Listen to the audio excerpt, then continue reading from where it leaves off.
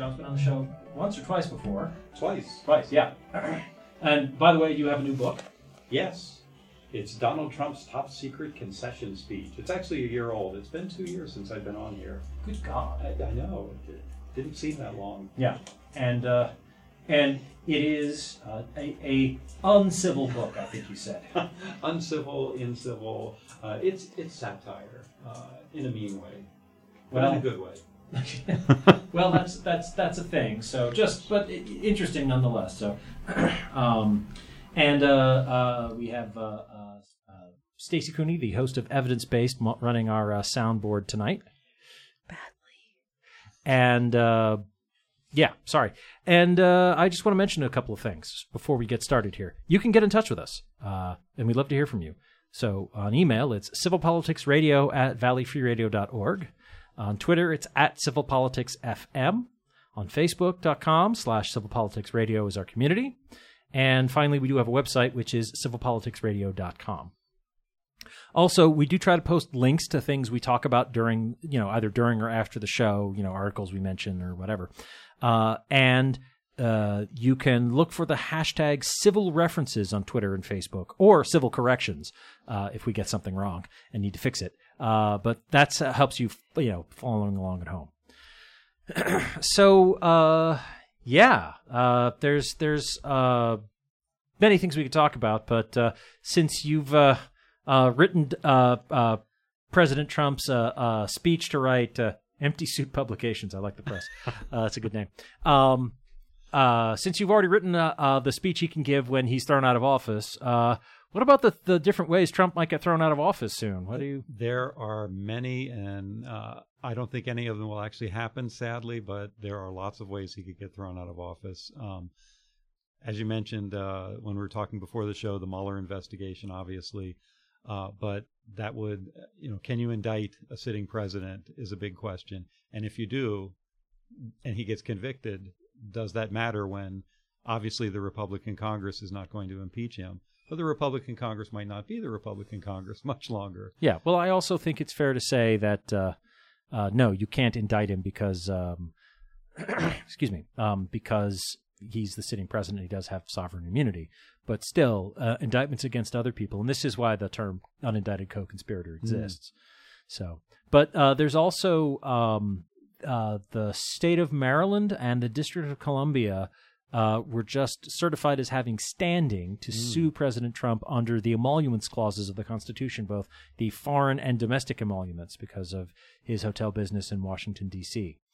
And assuming that decision holds up under appeal, because I'm sure that's going to be appealed, once the discovery process gets going, that's inevitably going to mean that various tax and business records, including personal income tax forms, are going to start being discovered, and I wouldn't be at all surprised if those are soon going to become public documents. That would be really nice, wouldn't it? Yeah, I agree. And also, related to that, that's one of the things with the Stormy Daniels and, is it McDaniel or McDougal? McDougal, Karen McDougal. Yeah.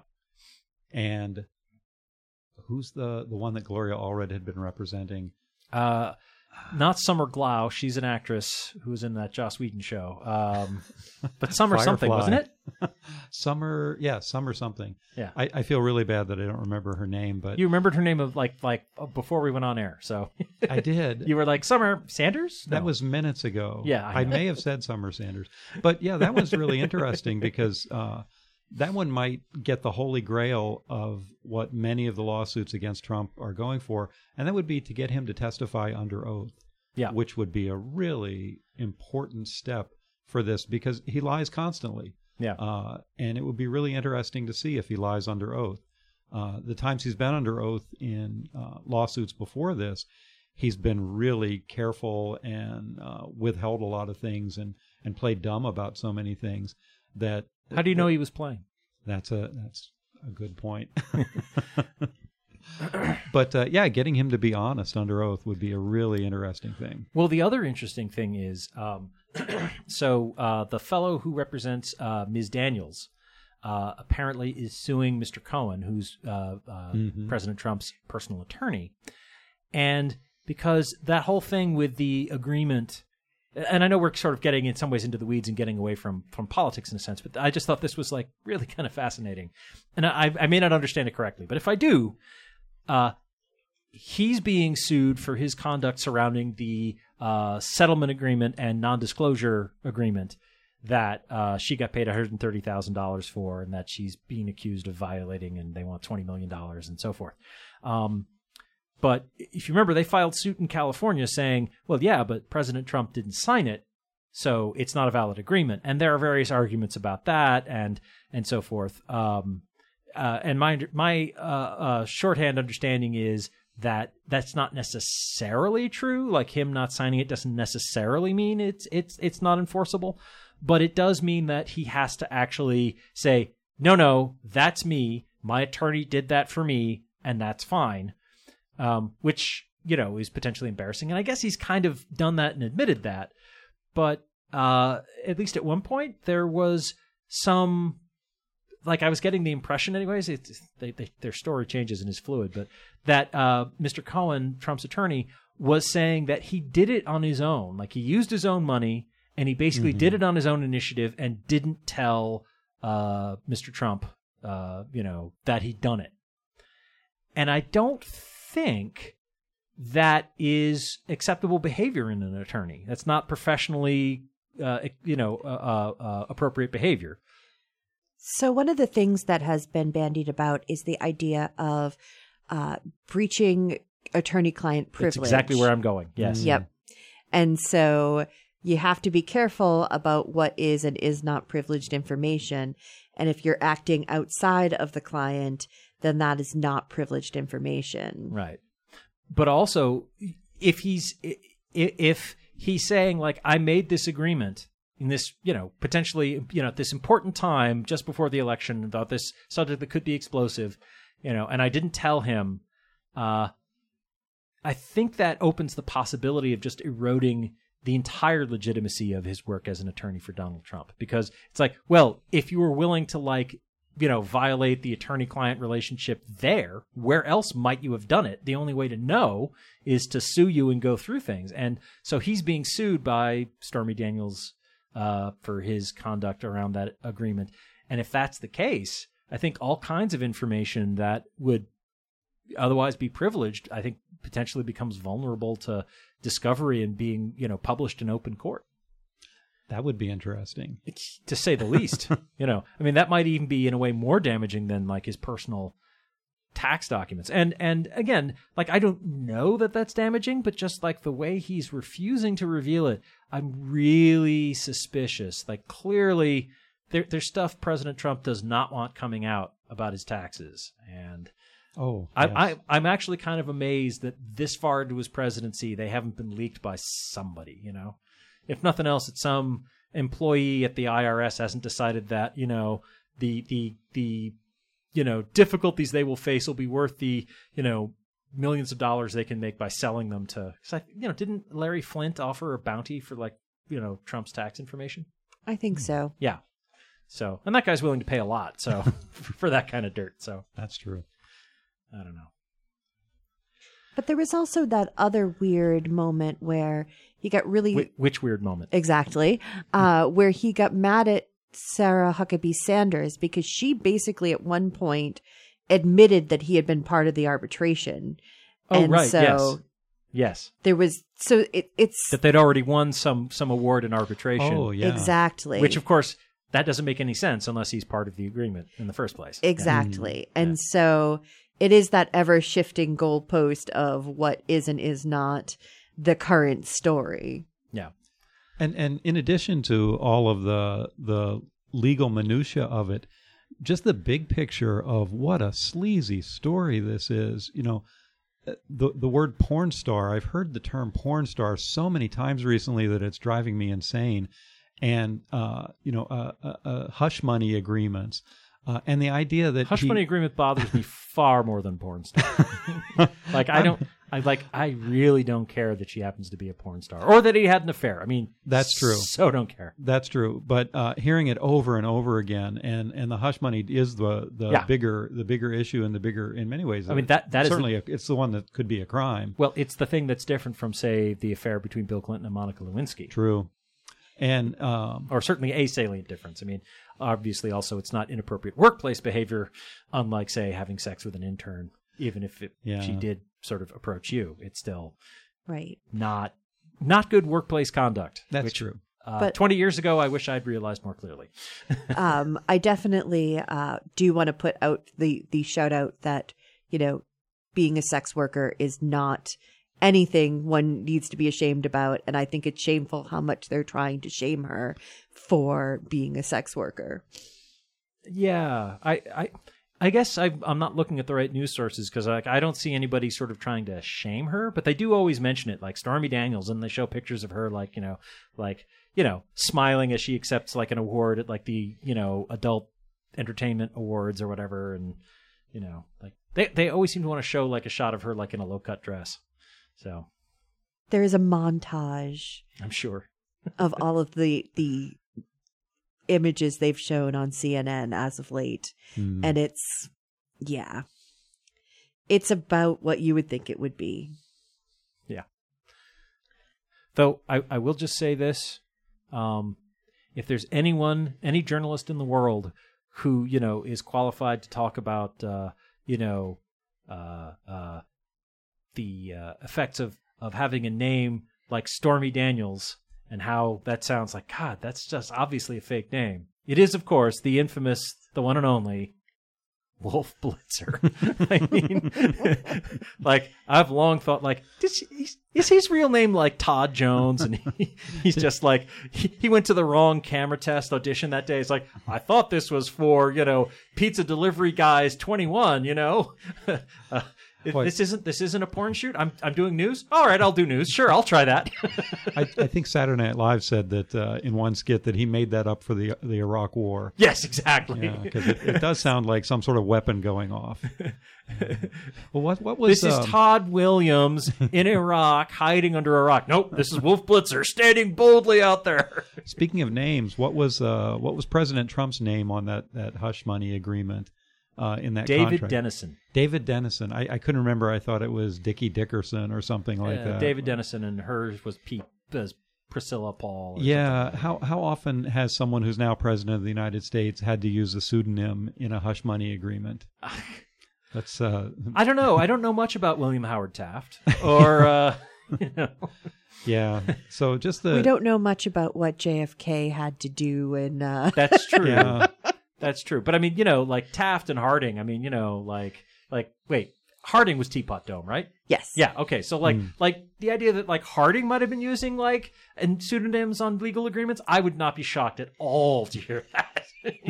Oh, Teapot Dome. That's bringing up high school memories, man. Yeah. I got to look that up again because I remember like 30 years ago back when I was in high school and I was like, oh, that is really kind of corrupt. And I just forgot all about it. But yeah, it's a friend of mine was assuring me that no, that is still the most corrupt thing that any president has done. And thus far. Yeah, well, all right. Yes. 2018 is young. I keep thinking of the image of an iceberg, and the tip of the iceberg sticking out of the water is what we know about the Russian collusion and the obstruction of justice following it. And the iceberg itself is what Robert Mueller knows and what he's working on. And that, I'd love to see more of it drop into the public domain sooner than it's happening. He's very deliberate. He's getting things done. It's coming up not too long on 1 year since his appointment. He was appointed on May 17th, which is my birthday. Oh, wow. And so that was a nice present for me. I was talking with someone the other day whose birthday is November 8th, and she's very sad. Yeah. Well, I'm happy that it's being done in a careful and deliberate manner. So, yeah, I like things done right, especially when they're that important. But what was the other thing I wanted to I can't remember. So moving on from the immediate follies of the possible deposition, in a couple of senses of the term, of the Trump administration, they've been changing up. Like they dismissed the Secretary of Veterans Affairs, and he's appointing like this The White House doctor. The White House doctor Yeah. for I don't know why. Yeah, interesting. The Veterans Affairs Secretary was the only holdover from the Obama administration on the cabinet, and the White House physician is also a holdover from previous administrations. That's a White House job as opposed to an administration job. Yeah. So he's replacing one person who was in the last administration with someone else who was in the last administration. And I have no idea. I don't know anything about Veterans Affairs really, so I don't. Um, I've heard accusations that Mr. McKay was, doing things he shouldn't have done, but I have no idea. So I can tell you why he's doing that. Yeah, sure. Because McKay was rumored to be opposed to the Co-Baby, which is privatizing the VA. Mm-hmm. Wait, the Co-Baby? What? Co-Brothers. It's Oh. one of their goals is Kochs. to the Kochs. Yeah. Sorry. Yeah. Oh, okay. I didn't know that. Yep. So that's what they want to do. They want to privatize the VA. Mm-hmm. By which they mean they want to dismantle the VA and switch veterans onto Something they own. something they own, Mm-hmm. an insurance plan that they own, and dump them out into the general hospital population, which is already desperately overpopulated. Yeah. Huh. I didn't know that, but I can't say I'm exactly surprised. Yeah, that's I've heard that too. And basically, the Veterans Administration is a nice socialist organization, and it's worked really well despite a lot of the bad publicity for some specific things that have gone wrong, largely due to underfunding. But they want it to be something that they profit from specifically, and that the private industry profits from, instead of some damn socialist institution. Well, the arguably a lot of sort of government certainly the Department of Defense works that way, and the recent omnibus spending bill, I think, jacked defense spending by $70 billion, I think, for the next year. But that goes to the military-industrial complex, not to Don't the Koch soldiers brothers have a or- chunk of that? I'm sure they do. They've Yeah. got a chunk of pretty much everything. Yeah. Yeah. Well, I agree, and I think it's a shame that if we're going to spend more money, it's not actually going out to especially the enlisted personnel, because they could, I don't think they even make minimum wage, really. Oh no, there's plenty of enlisted personnel out there who are collecting quote unquote welfare because they're not making enough money to actually survive. Which is just astonishing to me. A lot of veterans who have to rely on food stamps. Oh, yeah. Things like that. Yeah. Well, it certainly would be interesting if the movement to move the minimum wage up to $15. I mean, we could at least start by saying all of our service personnel will start at $15 an hour, and then go from there. That would be nice. Military pay is it's set. It's not set in the same way. It's not like it's not like a hourly wage, but I think there's an equivalent you can figure out. Yeah, it's indexed on some average salary of something. I forget exactly what, but it's a specific formula, and Congress always adds a percentage to it, often at the recommendation of a president.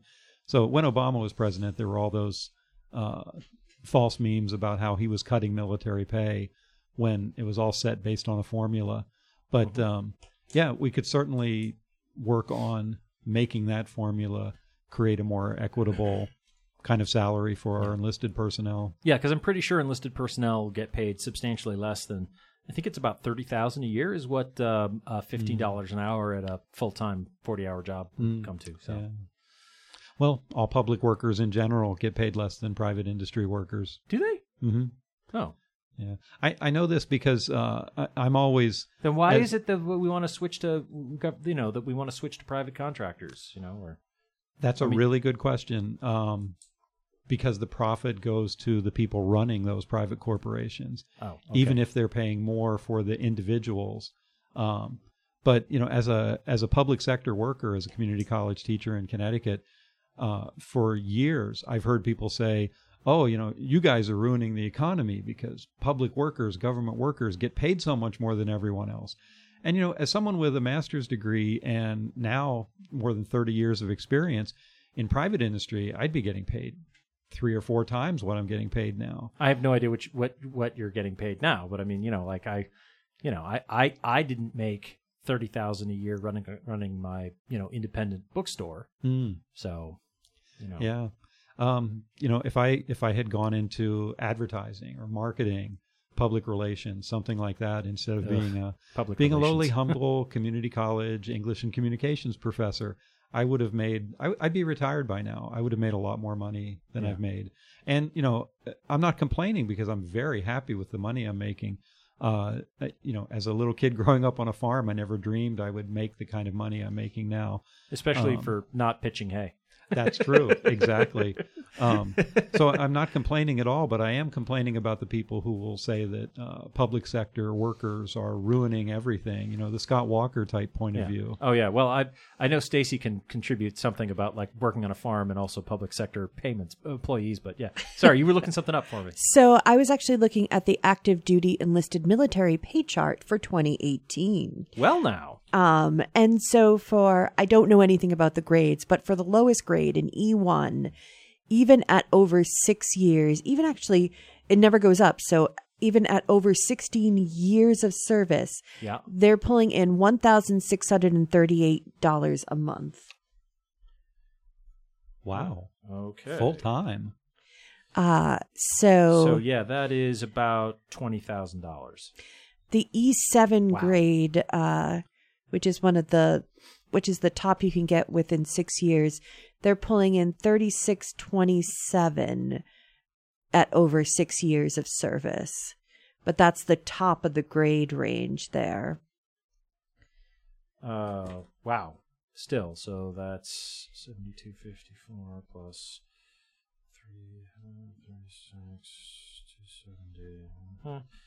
So that's Michael is doing 43,500. Very impressive. Thereabouts. Sorry, what? I was saying Michael is doing math on his pad. It's very impressive. Sorry. Yeah. I know that was super exciting radio there. But yeah, that's about $43,474 if I'm doing arithmetic right. So, yeah, and that's... And if you've got wife and kid, those lower pays are not... They're not making ends meet. And to be fair, I believe while one is actually enlisted, all the health care is free. And that is a not insignificant benefit. It's true. But still. And there are housing supplements. Yeah. Well, I am of the school of thought that in a society that can afford it, healthcare should be a right. Mm-hmm. Well, yes. Yeah. Well, not everyone agrees. Those people are wrong. But also, like, I was having a discussion, on Facebook, as one does, with someone who sees this a bit differently from me, and they were saying the founding fathers wouldn't have supported that, and I said, look, if nothing else, the U.S. economy could not have supported universal health care paid for by a public trust back then. Founding fathers also supported slavery. Mm-hmm. There's all of that. There are huge, and also, like, you don't know that, for all their flaws, Benjamin Franklin might have been like, no, yeah, actually, that sounds like a great idea if we can afford it. But I mean, the quality of 18th century medical care and the, amount of surplus wealth available to the 18th century American government, the newly minted, still small and weak American government, it was a different conversation in 1788 than it is in 2018. Yes, and actually, from the history of medicine perspective, you were better off not going to the doctor in 1788 than going to the doctor. Certainly for acute care. I mean, it did depend. It did. Sorry, I don't want to go down this rabbit hole because our listeners do not care. Maybe we could talk about this sometime on your excellent show, Evidence Based, where we talk about science and things. But yeah. So I can't remember what we were talking about. I think we were talking about whether they were using leeches back then for medical purposes. Short answer, yes. And I think also, Stacy, correct me if I'm wrong, but they actually have come around to there are specific instances where using leeches is actually medically advisable. Yes, both leeches and maggots are currently used in certain places. I'd heard maggots. I didn't know about leeches. Yeah, I think for debriding wounds. Yep. And leeches for they treating actually, gout, maybe? Yep. I'm not sure about the treating gout, but there's specific issues, especially in like fingers with the the capillaries. That there's something about leeches. Oh, if you're like having blockages or whatever. Yeah. Oh, yeah, okay, yeah. So the leeches get the blood flowing again if your fingers are otherwise gonna, not have enough oxygen. Okay, sure, yeah. So there's stuff.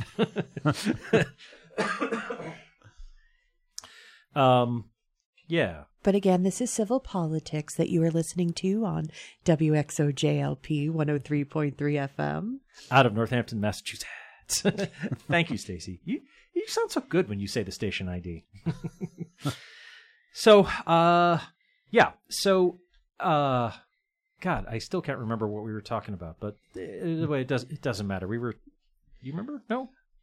We were talking I'm about really the addled VA. The VA and the shuffling in the Yes. Trump administration. That's right.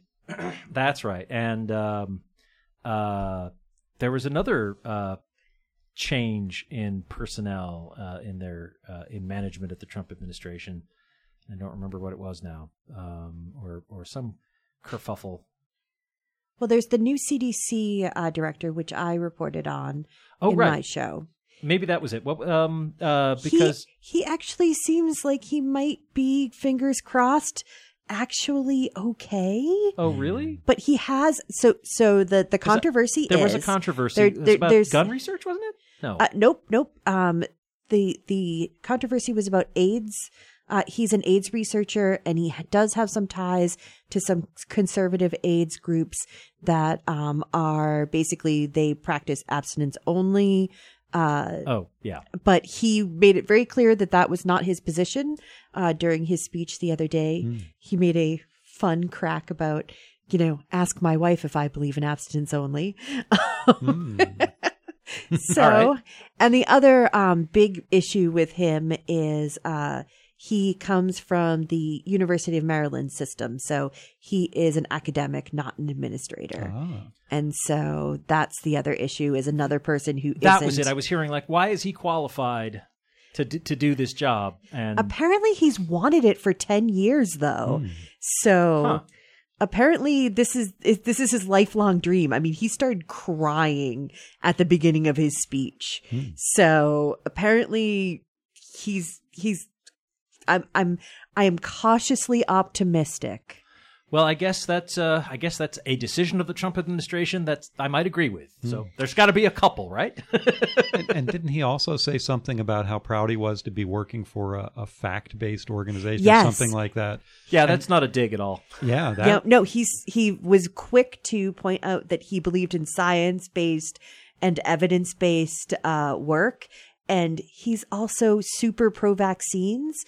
He is actually the reason why our military, getting back to our military, the reason why all of them get hepatitis B shots, because he had treated a young man for hepatitis B who ended up giving it to his wife and unborn child. Oh, no. And so after that, he was a doctor in the Army in the 80s, and he went to the brass and said, we need to do this. We need to be there is a Hep B vaccine, and they need to be getting it. And that's the reason why the military gets it. They're the only people who get that vaccine are our military personnel. Wait, socialism again.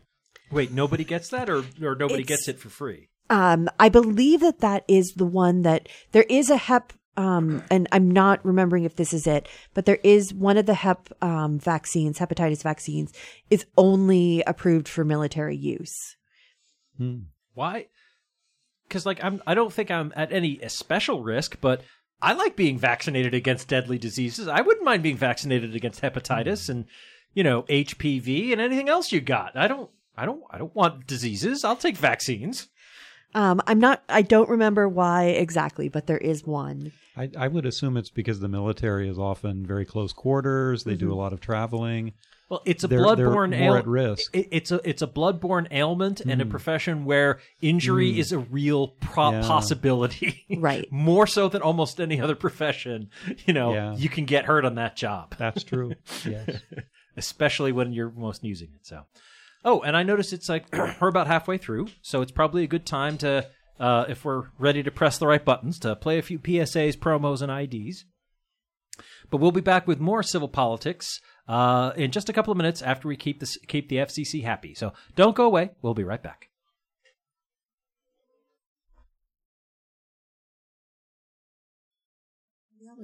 I save lives. My name's Anthony. I'm an EMT. I save lives. You don't have to be a professional to save a life. Firefighters, doctors, and others save lives. You can too. Don't wait. To learn more about the warning signs and how you can help prevent suicide, visit save.org. In a crisis, call the National Suicide Prevention Lifeline at 1-800-273-TALK. I'm Rachel Maddow with the Pioneer Valley Planning Commission and the Franklin Regional Council of Governments for Valley Free Radio, reminding you that legally bicycles are vehicles and bicyclists have the same rights and responsibilities and should observe the same rules as motorists. For more information on bicycle rights and safety, go to www.massbike.org. Football is a sport that unites fans, players, and coaches alike in a spirit of competition and camaraderie. Football season has come to our area, and while you're watching a game with friends or sharing in the excitement with family, be sure to celebrate responsibly. Never pick up the keys and drive if you've had too much to drink. And if you're 21, drinking alcohol is against the law. Remember, alcohol is different. Let's all work together to keep our roads and community safe and have a winning season. This message is brought to you by your local beer distributors and this station. Did you know there is a CSA from which you can get locally brewed beer shares? Or that there is a delivery service that can bring produce from local farms to your door every week? Farm to Fork is a radio program dedicated to revealing the history of the food system in the Pioneer Valley and exploring the bounty the valley has to offer. The program tackles the complex issues surrounding food, drink, and every kind of nutrient, with their individual production schemes and consumer markets. These topics and more, Tuesdays at 7 p.m. on Farm to Fork, Valley Free Radio, 103.3 FM, WXOJLP, Northampton. Looking for an international experience but unable to travel? Consider hosting an adult international student studying English, maybe from the Congo, Iran, Tibet, Saudi Arabia, Spain, Uganda, Tunisia, India, or Iraq. We need friendly hosts interested in a true cross-cultural interchange, fluent in English, and living within a 15-minute walk or convenient bus ride to downtown Northampton. Join ILI's nonprofit effort to create language and cultural immersion experiences for our students. A stipend offsets costs. For more details, go to www.ili.edu or email amy@ili.edu. We're the International Language Institute of Massachusetts in downtown Northampton. The Lilly Library is filled with adventure and wonder for kids and adults of all ages. Lilly Library in downtown Florence lends books and movies to everyone. They offer free parking, free Wi-Fi, and 2-hour sessions on internet-connected computers. They also offer extensive programs for children, including story hours, clubs, and activities for teens, as well as adult programs. The library is open Tuesday and Thursday evenings, Saturdays and Sundays. Find out more at lilylibrary.org. You are listening to Valley Free Radio, WXOJLP Northampton, 103.3 FM. I'm Mayor David Narkowitz, and I support Northampton's community radio station. Press start to continue. Video game remixes, nerdcore, hip-hop, and chiptunes from across the internet. Tune in every Monday night from 9 to 11 on Valley Free Radio, WXOJLP 103.3 FM. And check out Facebook.com/Start to Continue for links to show notes, random game news, and podcasts of previous episodes. Press start to continue. All a nerd needs to know.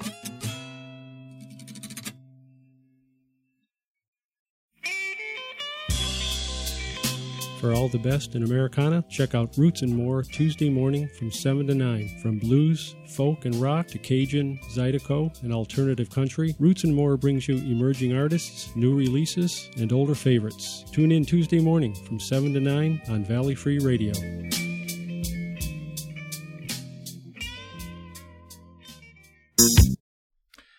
And we're back with Civil Politics here on Valley Free Radio, WXOJLP 103.3 FM out of Northampton, Massachusetts. I'm still Michael Dow. That's still Stacey Cooney running the board. Hello. Doing it better than I. And our guest tonight is John Shirer. Thank you for joining us. Thank you for having me. It's fun to be here. Yep. The regular people that you'd normally expect to hear, I think at least some of them will be back next week. Hopefully. Yeah. Oh, and happy Easter Fools, everybody, I guess, coming up this week. So, weekend. Passover. Yes. Something. And assorted other things that are not at all pagan. Yeah. Yeah. Man, I really like I was actually out shopping at the market today. I was just realizing, like, oh man, it was really fun decorating eggs as a kid. I kind of want to do it again. You can still do that. That part's totally pagan. Well, I'm an atheist, so I don't care about that. But I'm just like, it was just fun, Same reason why I like all the pretty lights at Christmas. It's like, look, they look nice. See, I'm just all about the jelly beans. Yeah. Yeah, sure you are. Chocolate. Any holiday that focuses on chocolate, I'm in favor of. Yeah, that's true. Jelly beans. It's where it's at. I wait for this time every year for the jelly beans. And those Cadbury eggs? Cadbury eggs they're pretty good, and and other Cadbury products, but really Swedish fish jelly beans. Well, okay. But anyways, back to civil politics. Yes. Food. So, I wanted to pivot a bit, and obviously one of the big events. What was it? Just last weekend that we had that stunning march. Last weekend. Wow. Yes. Those amazing kids from Marjorie Stoneman Douglas School in Florida, and they're marching the March for Life. What was That's it? something else. March for Our Lives. That was it. Yes, I was like, no, March for Life is different. March for Life is Our a big Lives, anti-choice thing that happens in Washington every year. And I'm sort of joking about that. And the people for the March for Life are probably, a lot of them don't like the March for Our Lives. I'm sort of joking about that because on Facebook, whenever you bring up gun violence, a right-winger will bring up abortion and say, well, you don't seem to be against all those babies being killed. And one person said... Well, because that's fun. I mean, no, crap. What one person said... Can't believe I said that out loud. There's no march for the rights of the unborn. Like, yeah, and, I sent a link to the March for Life and said, yeah, there is. It's big. It's been happening a long time. Yeah. Aren't you paying attention? Yeah. And they're not, of course. Well, that's, of course, my favorite. Every time International Women's Day comes around, Yes. There's actually a British comedian who spends the day on Twitter tweeting at every... But why isn't there an International Men's Day? And he just spends the whole day tweeting, yes, there is. It's November, whatever. Mm-hmm. Yeah. And he actually raises money for charity for a women's shelter every year. And I just find that delightful. How does he do that? It's like, if you give me $1 for every time I have to tell somebody this. I don't know exactly how he does it, but yeah, he raised like 100,000 pounds or something ridiculous. I'll sign up for that one.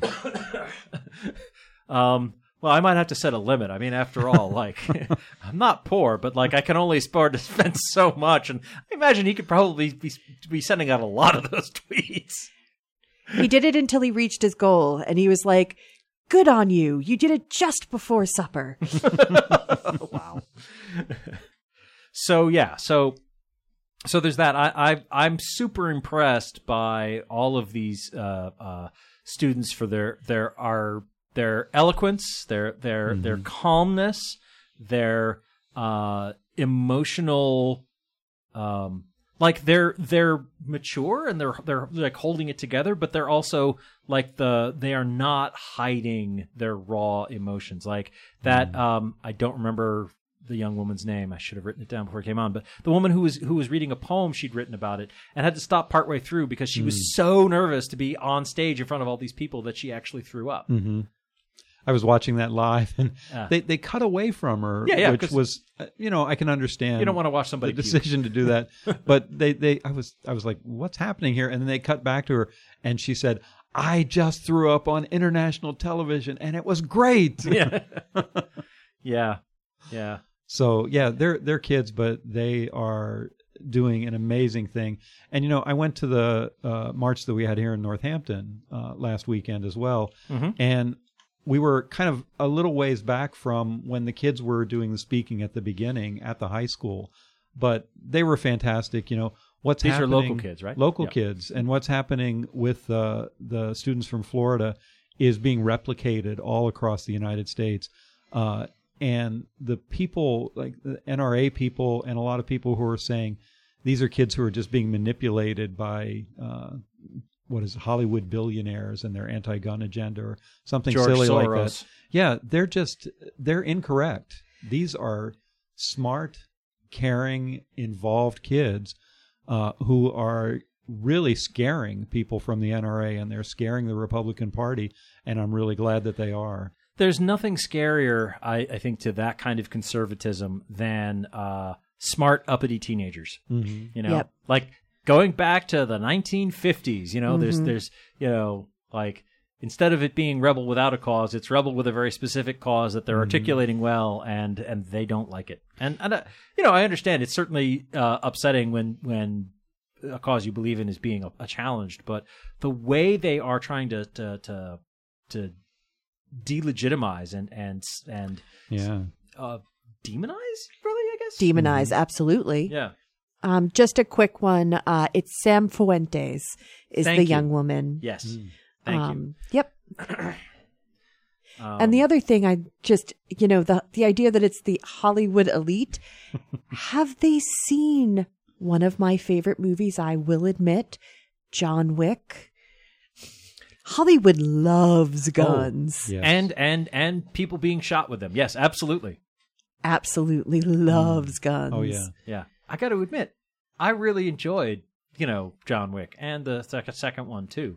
They are to me like absolute triumphs of they have very little substance. They're all style, but it's sort of like the triumph of like if you do the style really, really well, it achieves a kind of substance, There's a very important story there.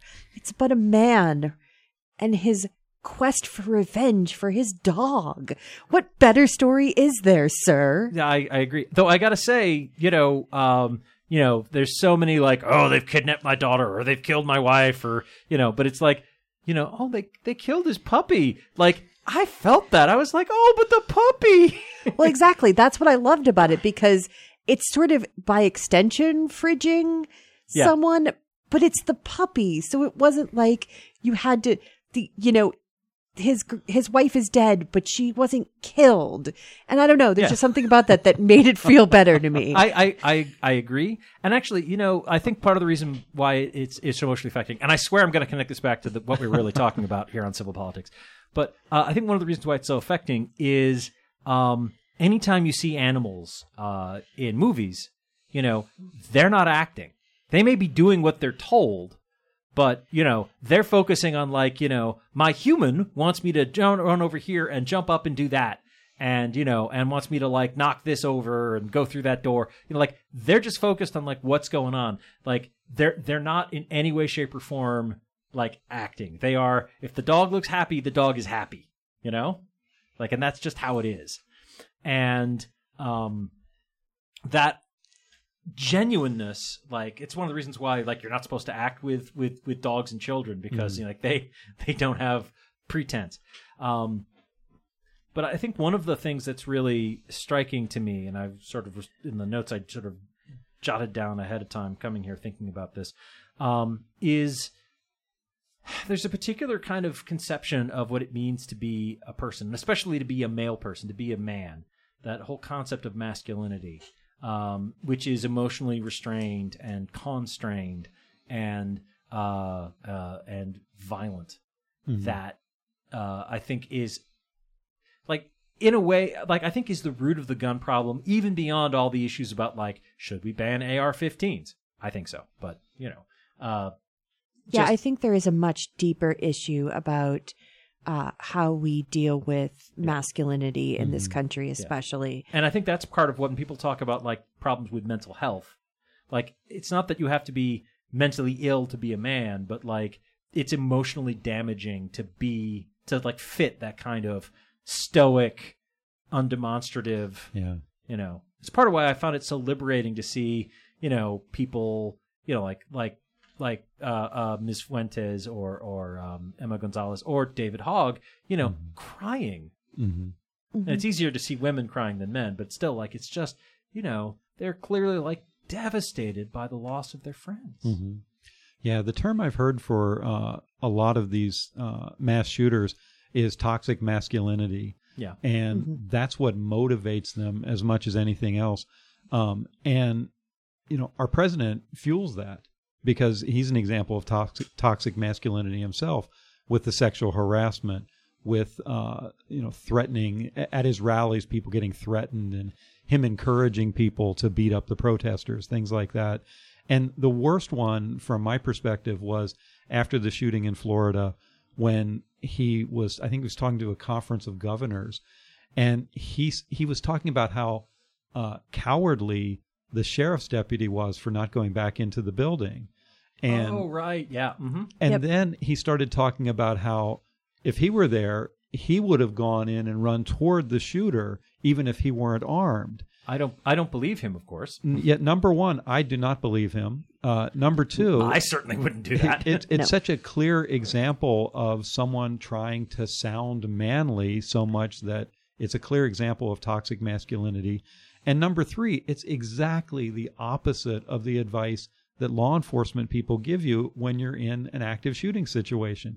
You're supposed to run, hide, or fight, with the emphasis on running and hiding. You know, run away from what's happening, because if you run toward a shooting, the police don't know if you're the shooter or not. They have to take time to judge who you are, neutralize you, or protect you. Especially if you're armed. Yes. Oh, exactly. Well, and in fact, there was an episode of that right after this, which is that someone had disarmed someone who was shooting up a place, and he was shot by the police because he was holding the gun. Yeah. Yes. At the Gabby Gifford shooting. I remember that, yeah. An armed bystander was almost shot by another armed bystander. Yeah. Because, you know, things are happening so fast and it's so confusing.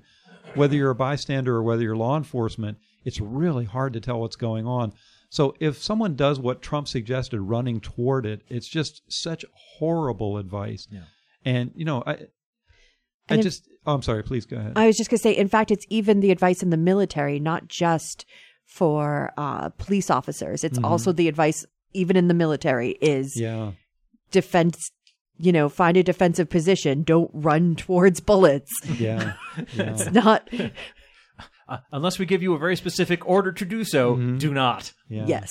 Yeah. And what we were saying earlier about Trump disparaging the sheriff's deputy, while we were on the break, you mentioned that there's already news coming out. You know, the news that you get right after a mass shooting is often really muddled and confused, and nobody really knows what's going on. Yeah, and I don't want to pretend that I know what's going on, even what you're about to say. Go, yeah. Yeah, but for Trump to say that the sheriff's deputies, you know, he made some kind of comment like they were cowards and they're not exactly Medal of Honor stuff. That's unbelievably stupid to say stuff like that when, at that point, nobody really knew what happened. Even the people who were, like, studying what happened. And as you mentioned, you had heard something recently about that sheriff's deputy. Oh, yes. So my understanding, which of course could be wrong, so check the sources. You can use the special news search function we have on the civilpoliticsradio.com website. It's a dedicated Google search to check our trusted news sources. Thanks again to executive producer John for making that happen. But in a nutshell, what I heard was that the sheriff's deputy maybe was just terribly afraid and had an excuse to not go in, which I totally identify with, because I've certainly avoided doing things that scared me, and none of them were lethally dangerous. But what I've heard he said was that because there was confusion in the moment as to what was happening, and that he'd heard that someone had been shot outside at the football field, that therefore he thought, well, if the shooters are outside, the instructions, my training is stand guard at one of the entrances to the school, take up a position there to prevent them from entering, and also catch them if they come out. But like, don't go into the school, stay outside and protect it. And that's what he told people arriving, like, I hear there's shooters outside. Now, maybe that's not true. Maybe that's just an excuse or whatever. But it's certainly a plausible thing to have happen because, yeah. I mean, that confusion about what's going on goes back to 1999 in Columbine because there was an armed police officer at Columbine High School that day.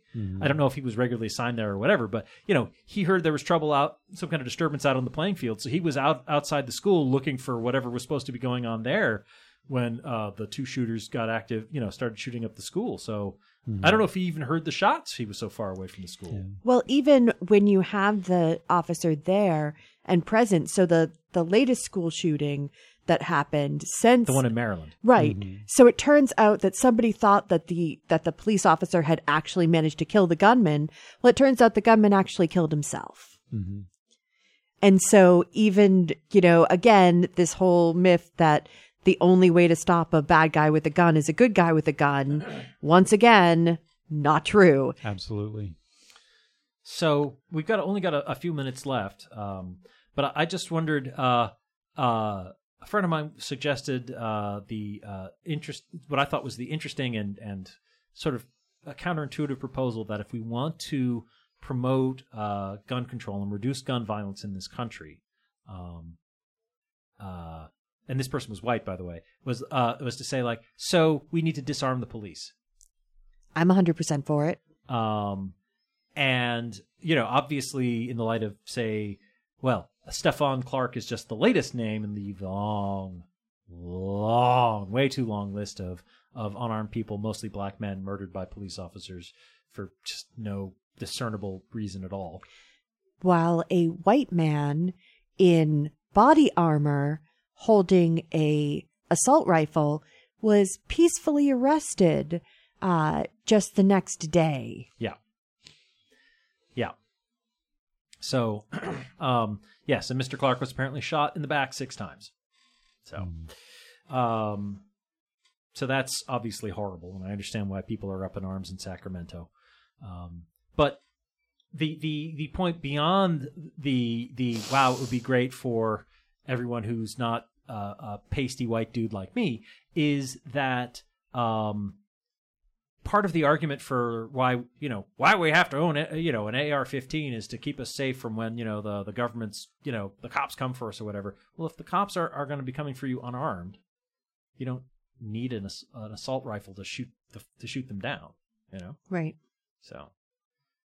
Well, so you guys agree. So I guess we're all crazy lefties. Or whatever, I'm withholding judgment on that one. I can see points in its favor, and certainly the British model. Yeah, that's what I think of. The British model is that generally police officers don't have guns, but guns are available if necessary. Well, and no one's ever complained about excessive violence from British police officers or cruelty and brutality or law enforcement overstepping in Britain. So we should be doing that. Yes. However, they still have less direct deaths. Fair enough. Again, this is radio. You can't see sort of the look of withering scorn Stacey was giving me as I was saying all that.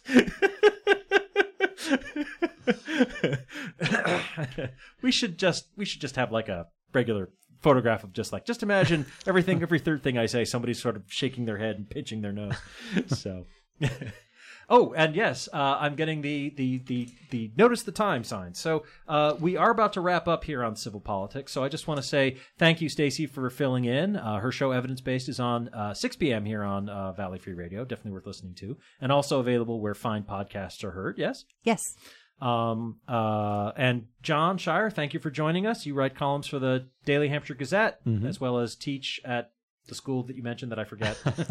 It took me several years to learn the name, as Nantucket Community College in Enfield, Connecticut. Oh, okay. And your latest book is Donald Trump's Secret Concession Speech, possibly available places where books are sold. It's available everywhere. If anyone is interested in me, go to johnshire.com, JOHNSHEIRER.com. For more information on your writing and stuff like that. Yes, and there's a picture of me kayaking. It's very, very exciting.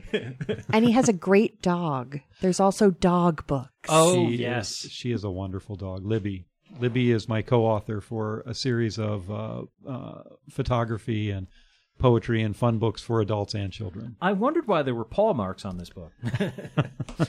So, yeah. And so that's going to wrap it up here for us for Civil Politics for today. I want to mention that we do podcast this show as well on iTunes and Stitcher and other sources. And we've tried to get to a regular schedule of uploading that on Sunday mornings. So you can find this there. Tell all your friends. Make new friends and tell them too. We'd appreciate it. And finally, should mention that coming up next year on Valley Free Radio, we have Subculture, some great indie alt music, great stuff like The Cure and whatnot, followed by Table of Contents, and then OK Asia. So great block of music taking For more tonight. information, so, please visit that's all for Civil Politics here on Valley Free Radio. Thanks for listening. www.planetside.pro. Good night. And thank you for listening.